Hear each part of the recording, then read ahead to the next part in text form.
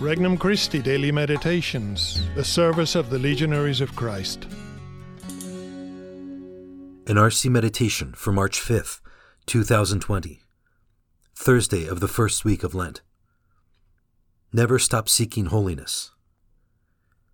From the Gospel of Matthew, chapter 7. Ask, and it will be given to you.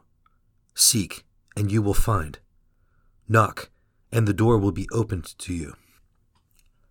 For everyone who asks receives, and the one who seeks finds, and to the one who knocks the door will be opened.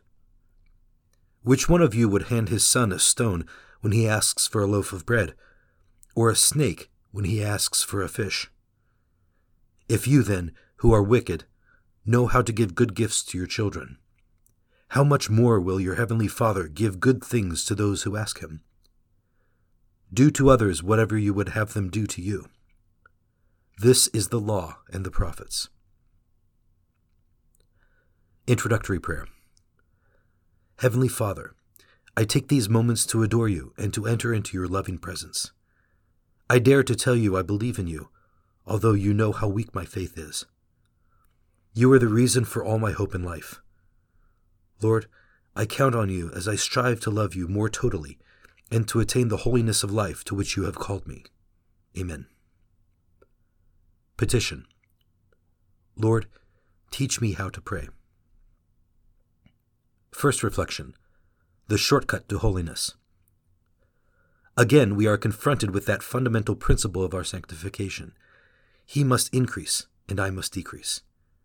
Christ must become more and more in us. That's what genuine prayer accomplishes. If that prayer consists of a one-on-one conversation with the Savior that engages heart, mind, and will. Could it be the case that I am seeking holiness without having firmly decided to anchor each day, indeed my entire life, in prayer? Second reflection. Trust like little children. Why is it that the prospect of our personal holiness seems so outlandish to us? Why are we so inwardly reluctant to believe that God, the Almighty, the All-Powerful, who created us from nothing, can also sanctify us? Maybe the part that discourages us is our unwillingness to jump headlong into that part of our sanctification that depends on us. But even here, Christ urges us to pray with confidence. If you then, who are evil, know how to give good gifts to your children, how much more will your Father in heaven give good things to those who ask him? Is it too much to believe and trust that God will strengthen our will in the pursuit of holiness? Will his grace fail us if we ask for holiness with complete trust and childlike confidence? Third reflection. What a combination. Prayer, holiness, and apostolic fruitfulness are intrinsically linked. If we, as lay apostles, wish to see fruit in our apostolic endeavors, we know it will depend in large part on our degree of holiness. Our degree of real union with God, the degree to which his divine life flows through us. That divine life, given to us in baptism and increased through our sacramental life, can be enhanced every day in personal prayer, where our thirst for God is not quenched, but rather greatly increased. We should pray always, so that prayer will be the secret of our holiness and apostolic fruitfulness.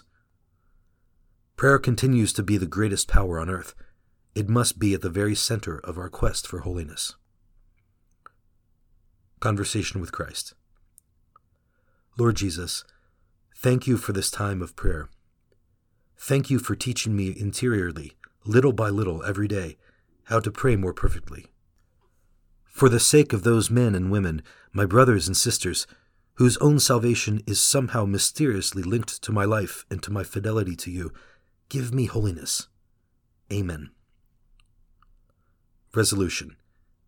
I will renew my determination to make a daily prayer time and make sure that this becomes or continues to be a part of my daily routine.